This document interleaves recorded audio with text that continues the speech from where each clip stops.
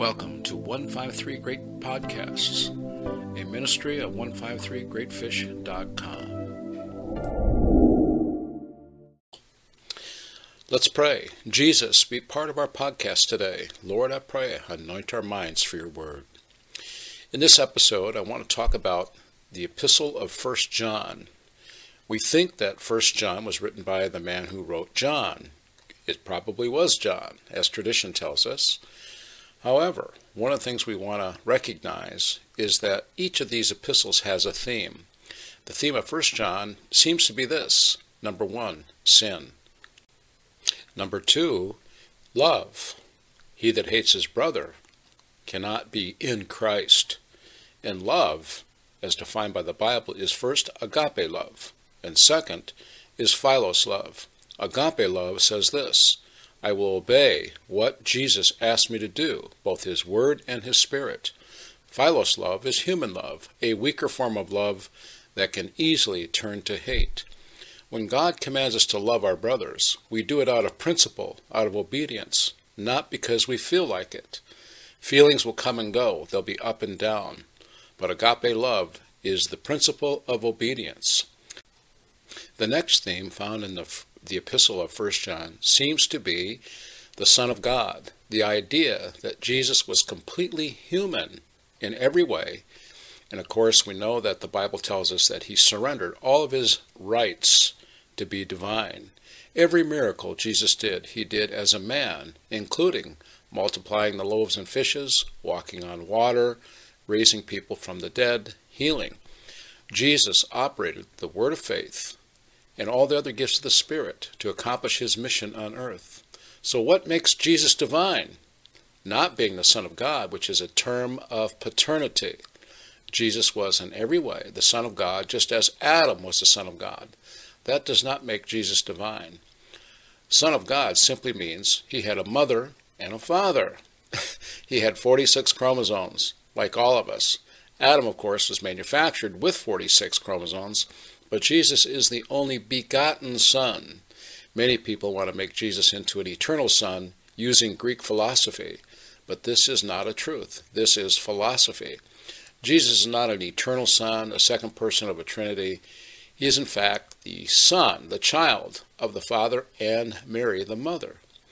So, Son of God seems to be a theme in the Epistle of 1 John. Next is the idea that he is Christ. Now we know that the initial term Christ is applied to Cyrus, the Medo-Persian king. So Christ is a term that is applied to a human being. In every way, Jesus is human, and the Epistle of 1 John wants us to understand that. The next theme that John wants us to understand is that Jesus is both Father and Son. If we don't believe that Jesus is Father and Son, then we are anti-Christ. We don't have the Father if we don't believe he's the Son, human. We don't have the Son if we don't believe he's the Father. We must believe, and this is a revelation from the Spirit, that Jesus is Father and Son. If you read the book of John, John chapter 13 through 17, Jesus is frustrated because his disciples do not understand who he is. They said to him, "Show us the Father," Philip said. Jesus was frustrated and said, "Have I been with you so long, and yet you have not known me, Philip? He that hath seen me hath seen the Father." Isaiah tells us that he's the mighty God and the eternal, everlasting Father in Isaiah 9:6, but also that he's the Prince of Peace, the Holy Child that will be born to be the Savior of the world. We must believe. We must have it revealed to us that Jesus is Father and Son.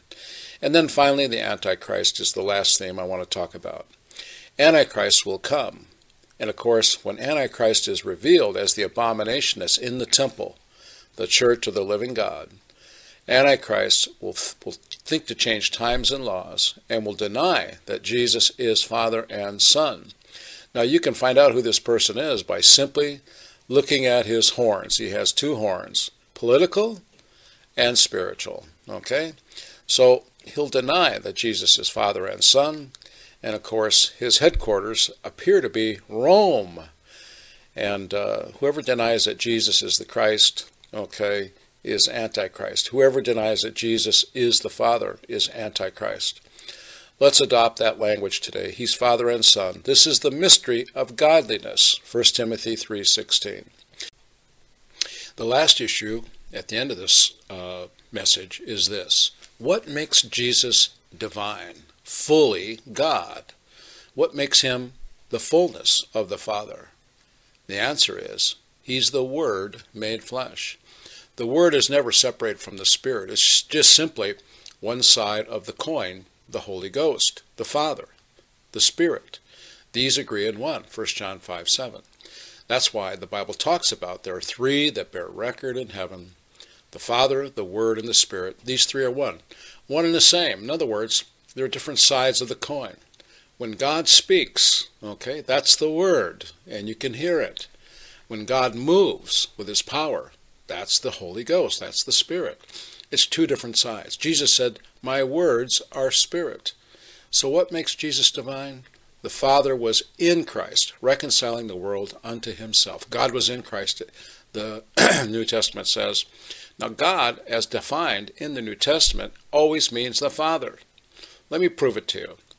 1 Timothy 3:16, great is the mystery of godliness. God was manifest in the flesh. Okay, if you define God as a Trinity, that means the three were manifest in the flesh. Now we have four. Now that makes no sense, does it? So whenever we see the word God in the New Testament, we should always think Father. There's only one definition of God, that's Father. The Father was in Christ, the fullness of God, the full Word. Every word of God was in Christ. The Word was made flesh. This is what makes Jesus divine, Father. But his flesh, which we can understand and describe, is he's Christ, he's the Son of God. If you go to John 20:31, that's the reason he wrote the epistle. Last but not least is the name of Jesus. If we believe that Jesus is the Christ, the Son of God, we can build the church on the rock. Deuteronomy 32 says that the rock is his name. So we can confess with our mouth and believe in our heart that Jesus is Christ, Son of God. Then we get to call on his name in the waters of baptism. That's why all healings are done in Jesus' name. Sin is forgiven in Jesus' name when we get baptized in Jesus' name. I've noticed that when I would baptize people in Jesus' name, healings would occur in mass quantities. I could tell you story after story. The idea in the Epistle of 1 John is that the name of Jesus is so important after we believe he is Christ, Son of God. Now we can describe Christ and Son of God, which I did. Human paternity and the anointed King, King of Kings. However, knowing that Jesus is Father and Son, that's the great mystery. There is no explanation for that. That's the mystery of godliness. However, if we believe he's the Christ, the Son of God, we get to call on his name, as Peter told us to do in Acts 2:38, the only plan of salvation found in the New Testament, confirmed again by Peter, Philip, and Paul, Acts 19:5 and 6. Have you been baptized in Jesus' name? Have you called on his name? If you believe he's Christ and the Son of God, what prevents you from calling on his name, from being baptized? As the eunuch said to Philip. Now the evangelicals understand that this is a truth, so they removed Acts 8:37 from the NIV and the NLT Bibles. Why? Because they understood that the eunuch believed in his heart and confessed with his mouth that Jesus is the Christ, the Son of God. Well, that's all I have for today. I pray that these podcasts will help you during your drive time or in your listening opportunity. And please subscribe. We really want to build our subscriber list. And also, if you can contribute, it will help us to continue to produce these podcasts. God bless you in Jesus' name. You've been listening to 153greatpodcast.com, a ministry of 153greatfish.com. Please subscribe, and better yet, help us by contributing. God bless you.